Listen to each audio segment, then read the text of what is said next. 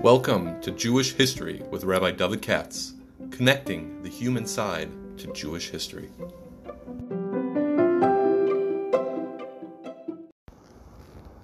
For sponsorship opportunities or to support this podcast, please visit our donate page at www.support.rabbidavidkatz.com. Hi, good morning. It's Friday morning. Tomorrow's already Tisha B'Av, and then it's a Nidcha, of course. And I wanted to say a few words about Tisha B'Av in the context of Jewish historical literature and rabbinic literature in a funny way. I want to thank Abe Gluck and Gluck Plumbing for sponsoring this. Very kind of them at the last minute. And let me get to the body of my remarks. I noticed this when I pulled out in front of me two recent books that were out. One was the new Meshech Chochmah, nice edition. They caught my eye. And the other one is this Eibeshitz business that I'll explain in a second. It's very good. Those of you listening will catch this on Friday morning. If you're interested in the kind of thing I'm talking about, I'll sell this book. I'll push this book, this safer. So what I'm talking about is as follows: the story of the destruction of Beis Hamikdash, Beis Hamikdash itself, is well known. But at the very beginning, you have the famous pasuk Eicha Yashav Adar Yira Basiyam Haisal Kamana Sarasi Bamdinos Haisal Lamas Basi Bagam Haisal Lamas. There's a lot of chazals on it and so on and so forth. And I was last year I bought this book that came out, which is a collection of all the stuff from Yonas and Eibeshitz, his various writings arranged according to Eicha and Tisha B'Av stuff. It's called Za'akas V'Nechamas Yehonasan. Right, Za'akas V'Nechamas Yehonasan. It's published by Itzer Poskin. And I happen to be an Eibeshitz fan. I'm into his stuff. And Yaris Vash and a lot of other things. And so I got it. I actually lost it because I looked around, can't find it this year. So there are various possibilities that strike the mind, but whatever it is. And they collected, in my opinion, very nicely from his various writings that have to do with the Churban. And Rabbi Yonas and Eibeshitz, you always get unusual and unexpected stuff as far as I'm concerned. And sometimes in Meshech Chochmah as well, as you'll see in a second, I hope. And when I say unexpected stuff, Rabbi Yonas Eibeshitz was an unusual guy. I don't know how, but he picked up some kind of secular education because he was a lawyer, among other things. At the same time as being a big Rosh Yeshiva and all the rest of it, the Makobel. And he was clearly interested in history, not in an academic, university-trained way, but he knew more than the average bear, you know. And here we have the question of where do we get our stories about Tisha B'Av. Now, there are a few Gemaras. Everybody is Kamsa by Kamsa. And, you know, you could go a little bit more, of course. There's an Avos Rav Nosson, there's a this, there's a that. There's the Medrash on Eicha in certain places. You know, notice you can collect from rabbinical tales, but by no means a history of the war of the Jews against the Romans, which took 5-6 years, if you go all the way in Masada, and even 3 years if you go up to Churban Beis Hamikdash, and the details and all the rest of it. The guy who has that is Flavius Josephus, Yosef ben Matisyahu, who wrote a history book called The Jewish War. And he was a Kohen, and he ended up, you know, switching, when he saw that the Jews don't have a Chinaman's chance for winning, he switched to the Romans, which is nothing but Rabbi Yochanan Zakkai did the same thing. You know, people are dissing him, whatever. And after the war was over, he came back with Titus to Rome. As far as we know, he spent the rest of his life in Rome. He's a Jewish guy, right? And in Rome, he wrote his books, the first of which being the Bella Judaica, the Jewish War. So he was writing it in Rome, and he got a pension from Vespasian and Titus. So basically, his monthly check, Social Security, was like a special zach, and they expected him to write pro-Roman. He wrote a history of the war, which it is pro-Roman, but it's still good. Meaning, you know, he has to kiss up to them here and there, but not so much. And it's a very complicated story of how much reliable is and not reliable. The firm writers sometimes diss him and all the rest of it. It's not, I know what they mean, but it's not 100% true. And overall, the bad stuff he says about the Jews was true, because the Gemara says the same thing. Okay? The Gemara says the same thing. So you accept that Josephus goes into much greater details in terms of the sadism that the Jews practiced on each other. It wasn't just that they killed each other, they tortured each other, they shoved things up people's rear. It's terrible. You understand? It's, really bad. It reminds us of what the Arabs do to each other in these civil wars in Syria and Iraq and all these things. There is no torture that hasn't been tried. So unfortunately, the Jews did that also. Now, Josephus wrote his book, as far as we know, it's not 100% clear, in Greek, which was the language of the Middle East even in the time of the Roman Empire. In other words, in the eastern part of the Roman Empire, what we call the Eastern Mediterranean. So even though it's ruled by Rome and the Romans speak Latin, but Greek had been the language there, and even under the Romans it remained the main language. So Josephus did not write in Latin, but he did write in Greek, as far as we can tell. Some say he wrote in Aramaic, whatever. And this book already came out, way back when.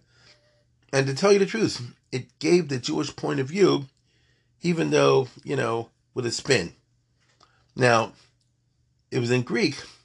Did the Chachamim know about it, not know about it? They must have known about it to some degree. But as is often the case in rabbinic literature, they're not geiris it. That's the way they deal with it. Like the firm world today with all these things. They're not geiris it. Right or wrong, this and that, but that's how it goes. Now, many centuries later, there appeared Yossi Fun. So somebody was familiar with Josephus, but he wanted to write it in Hebrew and touch it up and change it, make it a little more palatable for Jews. And so that's Yossi Fun. It's not identical to Josephus. Many people think it is, but that's just wrong.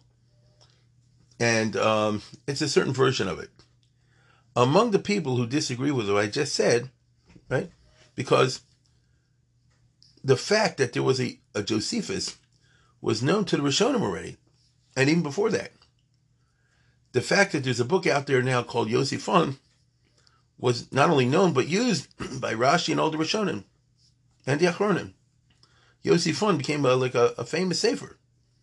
So, if you had any kind of an education, and many Rishonim did, remember, some went to college or the equivalent because they were doctors and so forth. The equivalent. So they knew stuff about Christianity. And the Christians hold that Josephus is almost like a saint, He has nothing to do, by the way, with Christianity, but it was a very chashuv sefer by then, Josephus. And so Ramban, this one, that one, Abarbanel, they all know there's a book out there called Josephus, but we Jews also have a book called Yossi Fun. And so the way they squared that was to say that this guy wrote two books, one for the Goyim and one for the Jews. It's not actually true. That's the way they saw it. And therefore, if you see discrepancies, as you will see, in the version in Josephus, not identical with Yossi Fun, you'll say this is what he wrote for the Goyim, and this he wrote for the Jewish audience. So the real from books will say Ben Gurion L'Romiim. This is what Yosef Ben Gurion, that's what they called him. His name was not Yosef Ben Gurion, but in Yossi Fun, that's the way they called him. His real name is Yosef Ben Matisyo. Whatever. So I'm looking over here in this book, the Sefer, which collects all stuff from Jonas Eibschutz, and he has a nice piece in terms of Bayis Rishon, Bayis Sheni. Okay? Now again, another very interesting thing we'll see this morning is that we have the Sefer Eicha, and obviously it's written by Yirmiyahu talking about the Bayis Rishon, because he was a witness there. The prophet Jeremiah was in jail, actually, during the Babylonian siege. The king of Judah had put him in jail to protect him from the nobles of Judah who wanted to kill him. So when he describes seeing people dying in the street and all that from starvation, he's looking at his cell. You understand? And when the city fell to the Babylonians, they took him out of jail and they treated him becovered. That's the story of Yirmiyahu. So when he's talking about all these psukim, he's talking about Bayis Rishon. In spite of that, the way Chazal have always taken him in the Jewish tradition is to say they was also speaking prophetically about Bayis Sheni. Even though he doesn't say so, but from the Gemara and everywhere you can see totally that the Midrashim, they always apply psukim in the Sefer Eicha to events from the War of the Romans by Sheni and even Bar Kochba. Okay? If you do Medrash Rabbah, in my shul I have a minhag every year for an hour and a half before Mincha to do Medrash Eicha. And which the Shulchan Aruch recommends, by the way. Anyhow, you can go through the Pesukim and you'll see they always apply to Bar Kochba or to the War of the Churban, things like that. So keep that in mind. Now, but there were 2 Churbans. So you can read the Pasuk as applying to Bayis Rishon. It's also part of the rabbinic literature that you can read it as applying Bayis Sheni also. Now, what's the difference between Bayis Rishon and Bayis Sheni? Ordinarily, you'll say like this. Well, Shlomo Melech built Bayis Rishon. He was loaded to the gills, and therefore he built fancy Delashmancy. Then came Bayis Sheni, which was El Cheapo, and then Herod Hordus rebuilt it very nice. Was Hordus rebuilding better than Shlomo's or not? How would they know that? We all know the Gemara, or you guys out there know the Gemara in Bava Basra at the beginning. What do you tell about Hordus? And say whoever didn't see the Bayis of Hordus never saw a beautiful building, and so forth and so on. So, the Gemara has its discourse, and the historian Josephus has his discourse. But if you're Yonas and Eibshitz, you know 3 things, A, B, and C. You know all the Gemaras. You know Yosifon. And he also knows Josephus. So he could, somehow or other, he could read German or something like that, because I'm sure he didn't read in Latin or in Greek, Yonas and Eibshitz. Danny didn't know. But Germany knew. And he made his business, obviously, to read Josephus. I don't believe, I could be wrong about this. I'm not going to go research it. I don't believe Josephus, not Yosifon, I don't believe Josephus was translated into Hebrew in the time of Eibshitz. Maybe I'm right, maybe I could be wrong about that, but I think I'm right. When was Josephus translated? But nevertheless, he says like this. I'm reading from Yonas and Eibshitz from the Yaris Dvash. From this sefer that is an anthology of it. Ben Gurin LaRomiyim, Josephus in his book for the Goyim, Pirush al Pasuk, Godol Yabayis V'Achim Rishon. There's a famous tradition in Chagai, the Sefer Chagai, where it says the second house will be better than the first. Now, what does that mean? So the usual way you translate it, the simple, easy way of translating is Bayis Rishon was 410, Bayis Sheni 420. We've all heard that. So Gadol Yeh means numerically. Okay? To say Bayis Sheni only lasted 20 years, you have to get involved in those chronology problems. What we call the Persian Gulf, the missing 168 years. It's a problem. I'll be Pashtus history, and in Josephus, the Bayis Sheni lasted something like 570 years, something like that. A lot more than 410. But according to Seder Olam, if you go with the from calendar, so there'll be 420. So Bayis Rishon 410, Bayis Rishon Sheni 420. But the Gemara says, I'm reading now from Eibshitz, Darsha Chazal and Bava Basra, Shekoya Bayis Sheni, V'Hordus, V'lo Bayis Shlishi. Then it says, Godol Yakavod Bayis Achron Rishon. He's not talking about Mashiach time, but he's talking about the second temple. Right? Kizel Lerov Maloso, Ein Lo Erech V'Yachas Kol Bayis Rishon. So it's interesting. As I said before, this is a spin. If you ask me regular, you say, when was the Beis HaMikdash bigger and more chashav? In the time of Shlomo Melech or in Bayis Sheni period? So you say, look at Shlomo. The guy was loaded. Everything was gold. The Queen of Sheba came to check it out. It says something like the Malchei Aretz used to come. It sounds like Yerushalayim was like a cosmopolitan city in time of Shlomo. But Zok Eibshitz says it's not true. Bayis Rishon was much less than the Bayis Sheni in terms of its fame, which I consider to be very interesting. Of its fame. So it says that Zel Rov Maloso Eino Erech V'Yachas Klal Bayis Rishon. In terms of its grandeur, its Milo, Bayis Sheni was much bigger. Right? Vulam B'Gemara is Chatam B'Mer Gadol Rishon. Now the Gemara is asking how's the second bigger than the first, and the Gemara says it's numerical. V'Yosef Hanal, but Josephus, V'Yesem Mefarshim Pirush was there. They wrote, and they lived before the Gemara, and he was there at the Churban. Ki b'bayis rishon, they explain it as follows. In other words, this is the point of view of Jews who lived in the time of Bayis Sheni, and that was especially the last part of Bayis Sheni. Ki b'bayis rishon lo yotza shem habayis b'kavod tehila be'eni malchei eretz. Right? That when the time of Bayis Rishon, when you had Shlomo, but then after Shlomo fell into the kingdom of Judah, it was much smaller. As you know and I know, Beis HaMikdash went through ups and downs. The kingdom of Judah was a tiny little malucha. And as far as we can tell, it didn't have any hashpah whatsoever out there in the rest of the Middle East. The opposite. The Goyish culture is penetrated into Judah, not the other way around. That is the story of Malachim and Divrei Yamin, that they're always worshiping idols in one country or another. One country or another. Even Shlomo HaMelech, we're told, built churches, or was allowed his wife to build churches to these stupid little gods, Kamosh, Milcom. You know what I mean? In other words, it's not like to a universal god like Zeus or something like that. These stupid little things from Moab, because he married women from these countries he built in. Again, it says that Shlomo had these churches built on Har Zaysim, which is across the street from Har Bayis. We've had some interesting times. And if you read the book of Melachim, these churches remained there in use until Yoshio, hundreds of years later. So Bayis Rishon, it seems, was a time when the Goyish stuff penetrated us, not the other way around. And it's not recorded, at least, that Goyish kings used to offer karbonis as a matter of respect in Beis HaMikdash and Bayis Rishon in the kingdom of Judah. Kilo Yotzak Tiv Yisrael Barosas, because the Jews were not scattered elsewhere, nobody knew about them. Bayis Rishon was a period when all the Jews lived in Israel, like it's normal in a regular country. There was no diaspora, at least not that we know. Am I saying that there was not a single Jew lived outside of Eretz Yisrael, King Yehuda, King Yisrael? Can't say that. But Ruba. Most Jews lived in the Eretz Yisrael, in Bayis Rishon. Kilo Yotza TV, so the Goyim literally did not know much about the Jewish religion.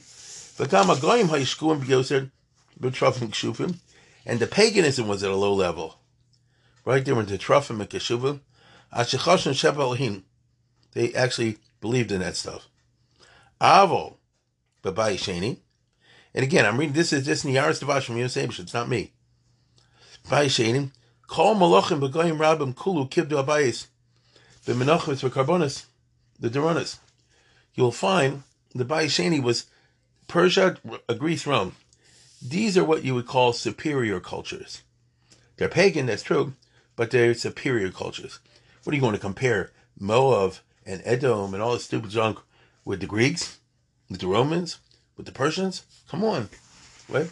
And they respected the temple of the Jews in Jerusalem because of the monotheistic idea. V'karos Beis Hashem, kasher nodim in Koresh, v'Daryavish, v'Talmei Hamelch, shemoshlim mamash v'kol kippah, and nevertheless they used to bring karbonis as a sign of respect for the Jewish religion. Vein Sarach Lomer, Caesar, Romi, Augustus, Julius. I'm reading from Abshitz, right? And the others. Above Onaseo Rabin, as a matter of fact, and with this, I'm surprised because Abshitz usually makes a whole pilpul out of this. But I'm giving you, those of you who are interested in coming up with the Dvar Torah for Shabbos, listen to this closely. So we know that in the second temple, unlike the first, the kings and queens and junk like this of the world used to offer karbonis in the Beis HaMikdash. Now, not only there, and they doesn't mean that they're Jewish, but they had respect, you see, for the Jewish idea. And that actually, very weirdly, led to the Churban. If you go by the Gemara, Bavonosina Rabim, Sibas Kravis Carbon HaChurban, from Bar Kamsa. We all know the story of Kamsa Bar Kamsa. He got angry, he told the Romans, give me a carbon. And he cut the lip or whatever he did, the eyeball. And the result is they wouldn't take they would not offer the carbon offered by Caesar, by the emperor, and that was the revolt.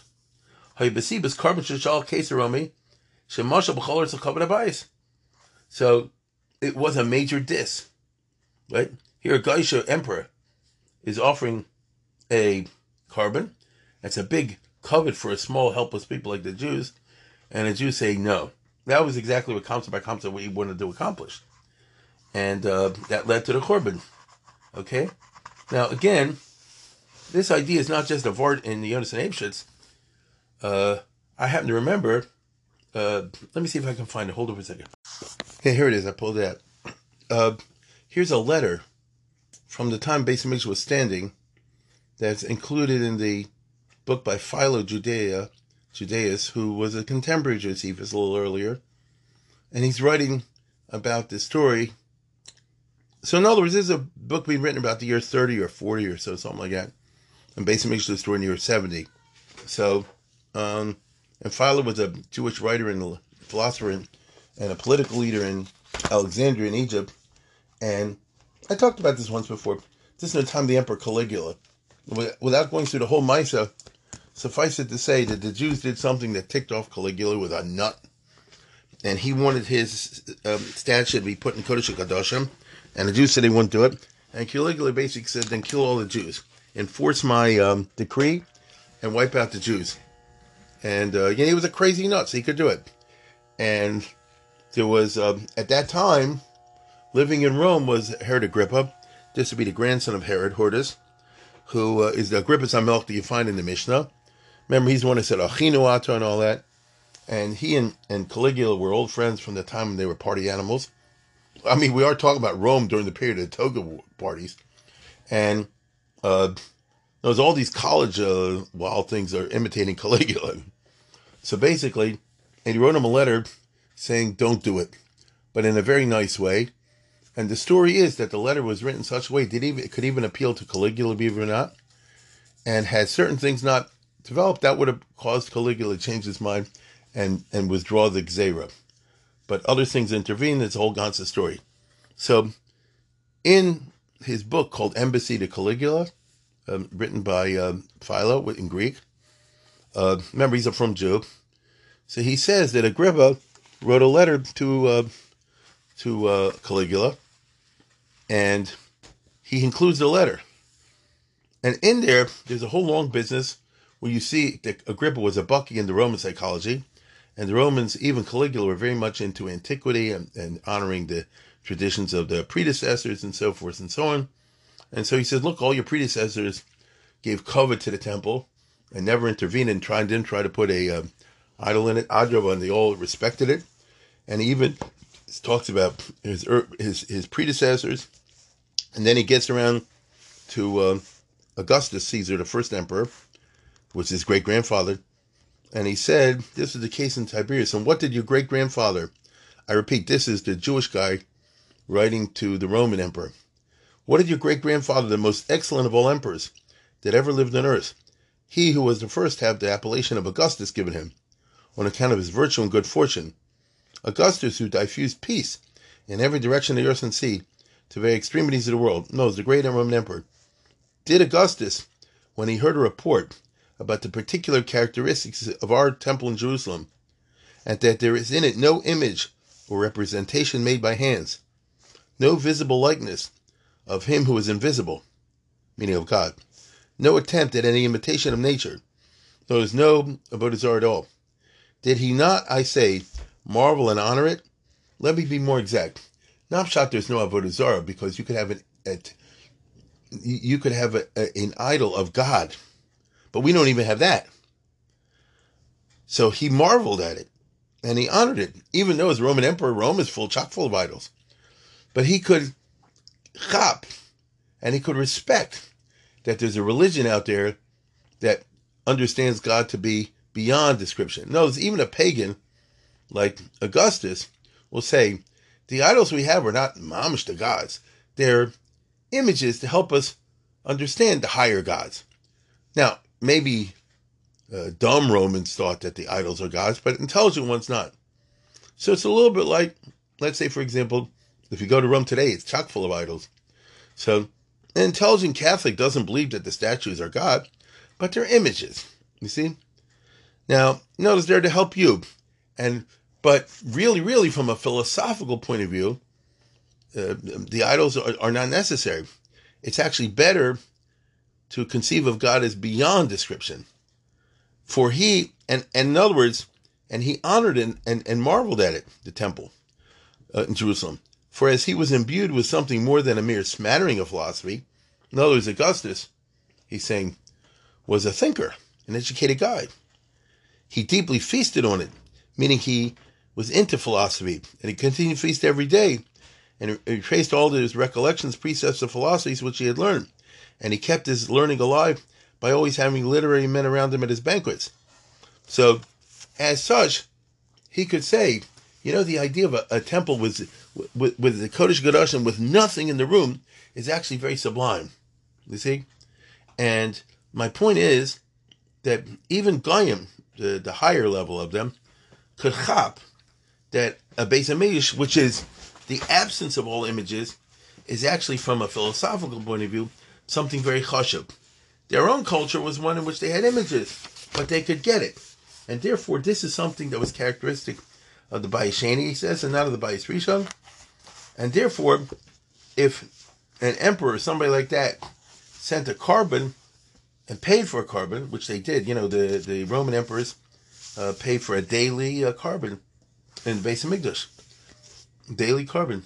So what it means is, I'm an emperor of a large empire, and I respect all the different religions. I also respect the Jewish religion, but if you want to take that one level higher, then what you say is, I respect the concept that is contained in a fancy temple with no images, which is the higher and more philosophical conception of God, which is, intellectually and therefore theologically a very hush of a concept. Zok Deibshus, this is Gadol Yeh Abayis Hasheni Yosem Ben Arishan, or rather Josephus, Gadol Ben Abayis Hasheni Yosem Ben Arishan. That's what it means. Okay? V'zel Mor B'zeh Kavod Shekom Lachi Chabdeo. Like I said, from a populistic drasha thing, I'm sure somebody can build a nice drasha that why Dafka was that the cause of the Churban Bayis Sheni. Maybe you can say like the Satmar, the hell with the Goyim. The fact that they were often called is a bad thing. I don't know. If I sat down and thought about it, I could come up with something. And therefore, Yonas Eibshitz, in his style, says that the first pasuk, one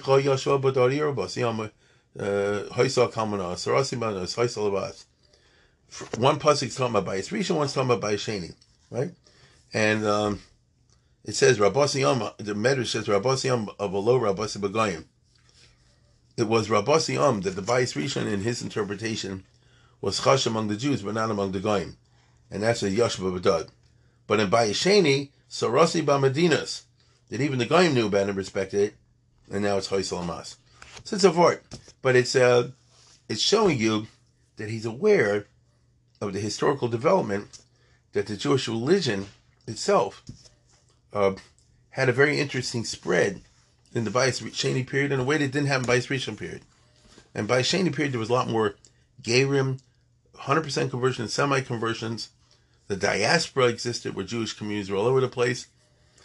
And they spread the knowledge of Judaism out there, including the knowledge of their temple, because all the Jews who lived all over the Roman Empire used to send money, and as you know, they invented davening, and part of the davening is you face towards Yerushalayim, and you pray every day for the temple.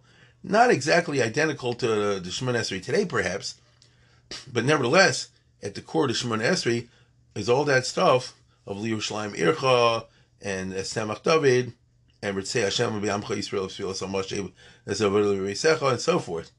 So these are core elements within Judaism, and they became known in a wider way. Now, certain pagan traditions clashed with that, and the result of the mishmash and the clash is what we call the rise of Christianity during this period. But I'm not getting into that. I'm simply pointing out that when it comes to Tisha B'Av, it's interesting that as time went on, and Beis HaMikdash went on, that the first one went down, and the second one was built. And the second one went down in the sense that Hordas rebuilt it. And when Hordas rebuilt it, he built it super fancy. And the super fancy third temple, which was, Herod built it around the year 1 approximately, a little before that. So it was only around for 70 years. But it was fancy de la shmancy, and the Goyim all heard about it also. And this is one way, not the only way, it's one way of spreading the knowledge of the Torah and all the rest of it. But like I said before, it was done in a very chop-plop way. And the result, honestly, I don't mean to be funny about this. The result was the rise of Christianity, which was a halfway between paganism and Judaism, half and half, halfway. Which, of course, as we know, took off and eventually triumphed in the Roman Empire. I think everybody knows that later on. So you have this notion of Beis Hamikdash. So let's put it this way. You have 3 temples, Shlomo, Ezra, Hortus. Each one represent, speaking historically now, this is not of art, speaking historically, each one represented a raising of the notch in terms of its fame spreading among the Goyim, and therefore an increase in the PR for monotheism, which is actually what the Beis Hamikdash is supposed to be. So in the Bais Rishon less, the second temple more, and the third temple by Hortus even more, which is mashma that when the next temple is built, in other words, when you have the Geula, it'll be even more. Well, that's how we understand, Taka, the Mashiach time, right? And they say the Mashiach was born in Tisha B'Av and all that stuff. The next temple you can call Bais Shlishi, you can call it Bais Revi, however you want to refer to it, depending on how you assess the Herod temple, which I say again was there for the last 70, 75 years. That's all it lasted. Represented an increase in the fame of the monotheistic idea. And what it means, of course, is that Goyim at that time, the intelligent ones, they said, I've been to Alexandria, I've been to Rome, I've been to Athens, I've seen this goddess, and that one, and that one, and that one. And then come to Yerushalayim, you see a Greek-looking temple, because the Beis Hamikdash rebuilt by Hortus was a Greek temple, but totally absent any paganism. So you have Yaftal Him Yefes V'Yishkin B'Ol Hashem. You have the Greek architecture, which is really chashuv, but Yishkin B'Ol Hashem, there's no idols. Nothing like that at all. And that seems to be the perfect combination. It's just very interesting ideas, which is perhaps why it seems the Romans were reluctant to destroy it, but their anti-Semitism overcame everything and they did destroy it. That's a separate complex question I don't want to get into now.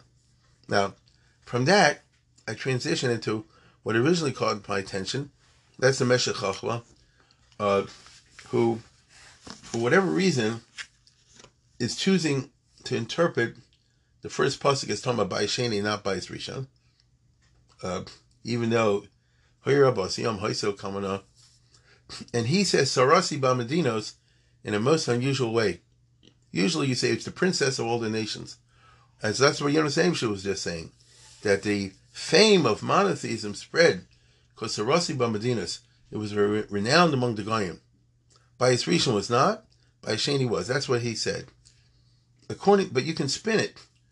According to the Meshech Chochmah, and I'm actually holding the Cooper one here in my hand, even though I should do the other one, but I wanted to see what the footnotes say by the Cooperman for a reason. He says, the Meshech Chochmah says, and again, it's most unusual, most interesting. Sarasi Bamedinas means that they kissed up to the Goyim. Sarasi Bamedinas. What's the right way of saying it? It's a very funny shot, and I'm doing my best to do justice to it. Because it doesn't really fit in the words. On the other hand, the Meshech Chochmah is Meshech Chochmah. So Sarasi Bamedinas means they want to be friends with the Goyim. Okay? Now, what does that mean? So basically, he's reading the pasuk of Echa Yoshu Ador Hira Basiyam Haisa Kamano. That's one thing. And then Sarasi Bamedinas Haisa Lamas. So Be'emes Ech Tia Hafachius Kazu Shemirov Tia Badad. The Meshech Chochmah wants to learn that the second half of that pasuk is a response to the question raised by the first half of the pasuk. Because the first half of the pasuk is a question. Eicha Yoshu Badad Hira Basiyam. How could it be this great city is now alone? Eicha Yosha Badad, how can it dwell alone? Hira Basiyam, a city that was once full of people. I mean, that's literally what the pasuk means. And he wants to say, now, Sarasi Bamedinos Haisalamas. Usually you understand that poetically, rhetorically. It's a repetition of the first part of the pasuk, right? That's how we usually translate it. How could it be the great city is now nothing? So Rossi Vamdinas, how could it be that the city that was a princess among the nations, Hoysel Amas, is now garnished? But he's saying no. Very Litvish,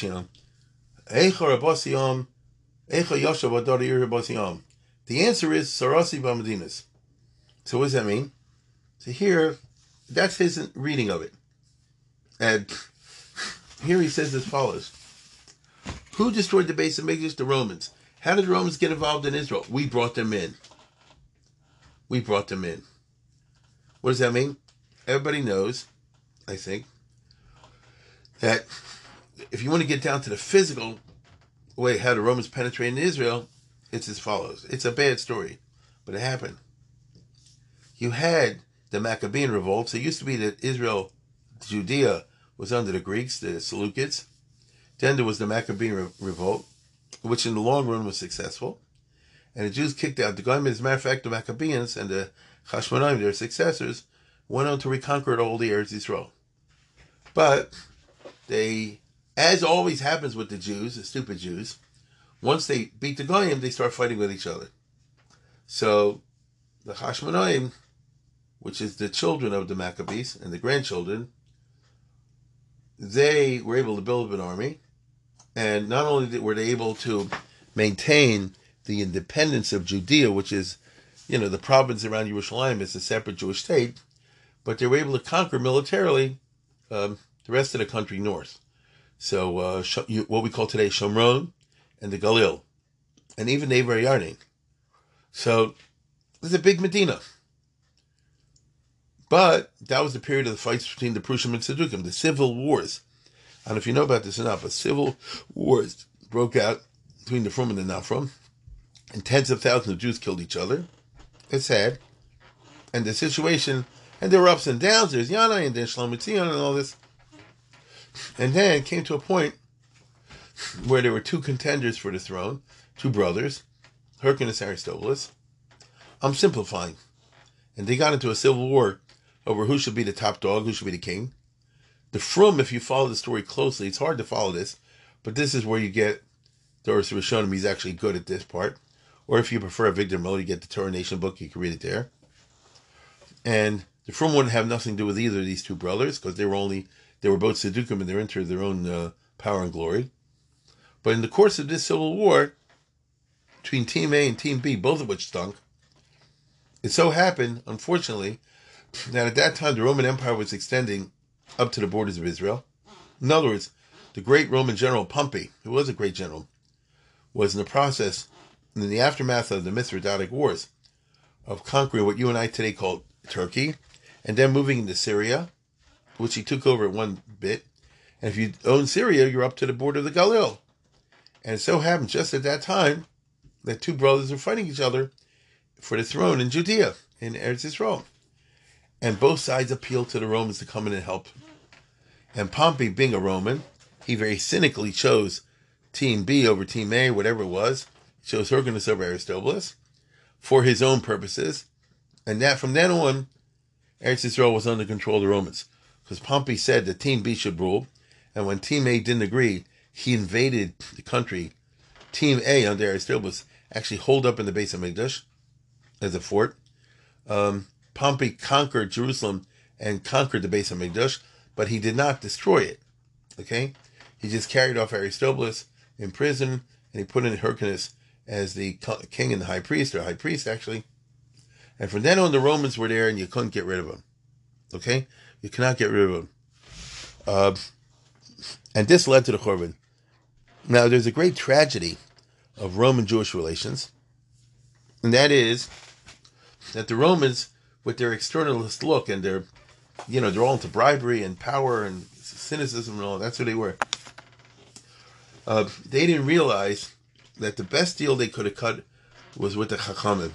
If they would have put the Frum in power, the Frum were not interested in wars and glory and this kind of stuff. They just want to be alone in Israel. So basically, if they would have hooked up with the Frum, with the Shem ben Shetach types or after Shmai and Avtalion, so you would have had Israel as a Frum country.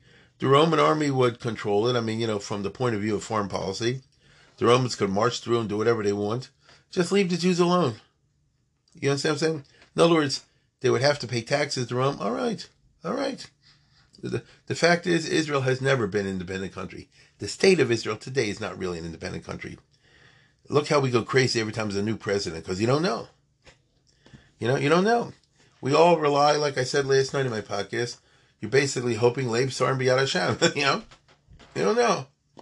But one bad president, who knows where it could go? You see? So, Israel has never been luxury of mamish being independent. That's why I said yesterday, he said, either you trust in Hashem or you trust in politicians. You trust in politicians. Let's see how that turns out. Right? So anyway,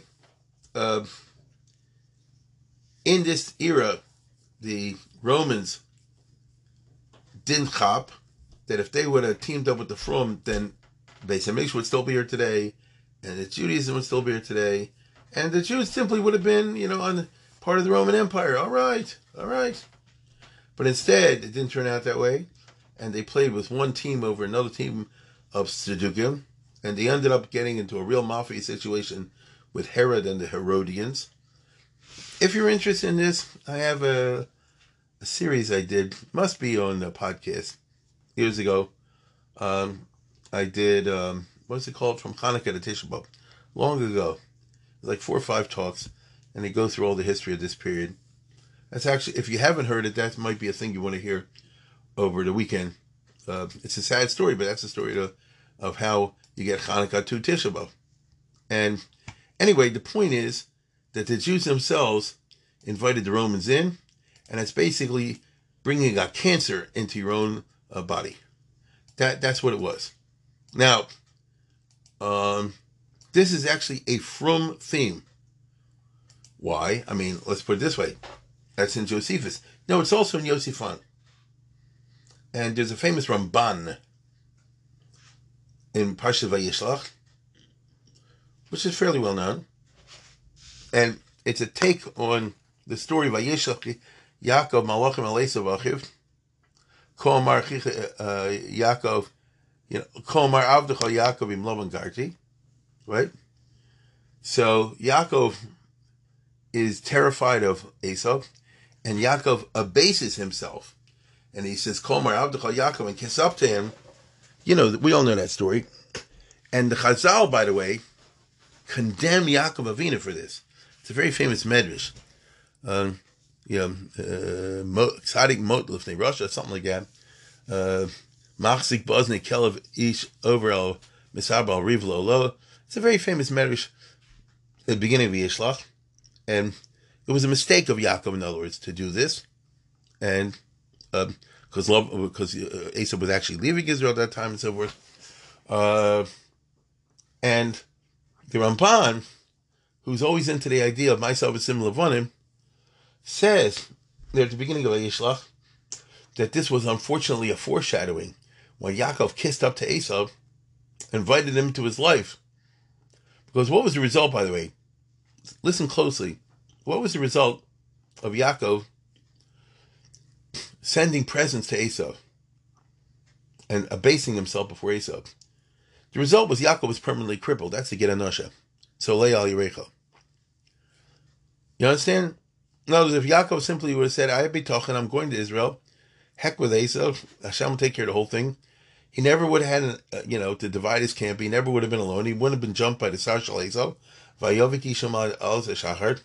And we wouldn't have the Gid Anosha situation, which Chazal always interpret as saying that that's a partial victory of Esau, that there are many Jews who will be, because Gid Anosha means they hit him downstairs, punch him downstairs, and that means that, his children, get it?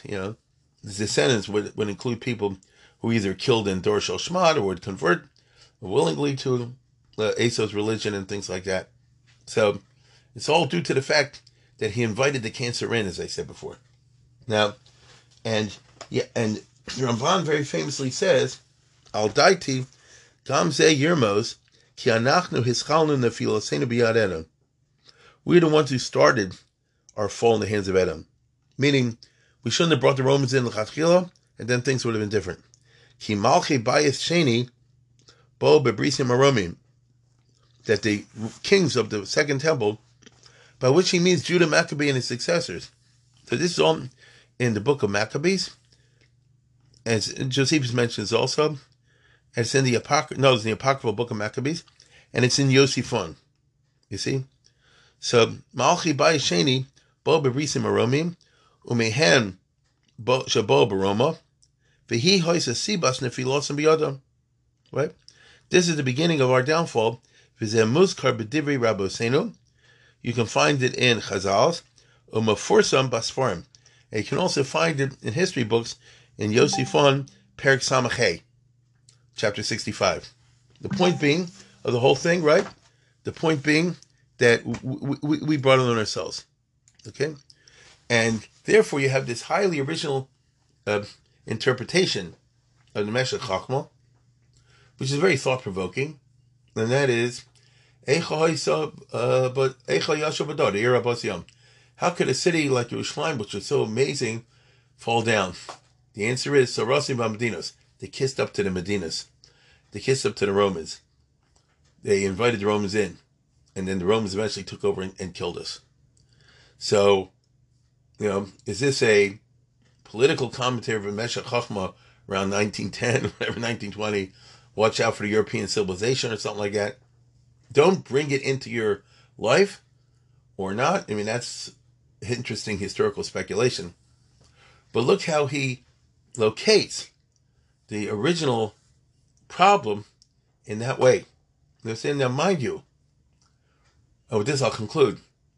They say, Bai Sheni was called the Sinas Chinam. What's Sinas Chinam? So I always say, and I think people misunderstand it usually. They think Sinas Chinam is like, like two girls in Beis Yaakov, whatever. I think Sinas Chinam, Pashup Pshat, means there was a civil war when the Jews massacred each other by droves and tortured each other. And how could it be to the point that Jews do one to the other? The answer is the Sinas Chinam. So in other words, the term Sinas Chinam is not really adequate to describe the depths of depravity that the Jews sunk into in their mutual internecine warfare and mutual internecine massacres. But you can learn also that the Sinas Chinam that they're referring to is mamash what the Meshech Chochmah is talking about over here, because the beginning of the Churban was the bringing of the Romans. What brought in the Romans? The two brothers were quarreling with each other who should be king, who should be high priest. That was the Sinas Chinam. You understand? The two brothers battling for power unscrupulously, even to the point of wrecking the whole Judaism, just so I should prevail over my brother. That's the Sinas Chinam. Right? No, this disunity to a crazy degree, that's the Sinas Chinam. And that was the Sibas Nefilosenu. So you got to watch out when you bring others into your camp and others into your culture to be able to decide issues which really we should decide among ourselves. It's pretty powerful and very thought-provoking. Like I say, I think it puts an interesting spin on the whole idea of the Churban and how it applies to us nowadays in terms of what outside influence do we bring in to help us decide matters which we should really toss around respectfully and debate among ourselves. It's a very thought-provoking concept. Anyway, I just wanted to share that. I thought it's unusual to take a look yourself at the beginning. It's the very first Meshech Chochmah in Eicha. Maybe you are not aware of the fact that the Meshech Chochmah is not only on the Chumash, but also on the Megillas. And you'll look and you'll see in your set that it's so. And there's other stuff there as well. And anyway, with that, I hope everybody have an easy fast. I am hoping, I haven't worked it out yet, I'm doing the keynotes as I do every year in a shul in Baltimore. That's a 3-4 hour business, obviously. And usually I have it live streamed or something, but I don't know if it'll work out this year. But either way, you can check it out on Sunday morning if you're interested. The best way to do it, I suppose, is there'll be a Zoom thing to hit on. And if you go to my shul, which is Beth Abraham, Baltimore, Beth Abraham, Hertzberg's Baltimore, Beth Abraham, Baltimore, I'm sure on the front page, if there is a Zoom thing to hit on, it'll be there. That's the best I can say at the moment. Once again, I want to thank Eglub for sponsoring, and I wish everybody a good Shabbos and an easy fast if I don't see you. Bye.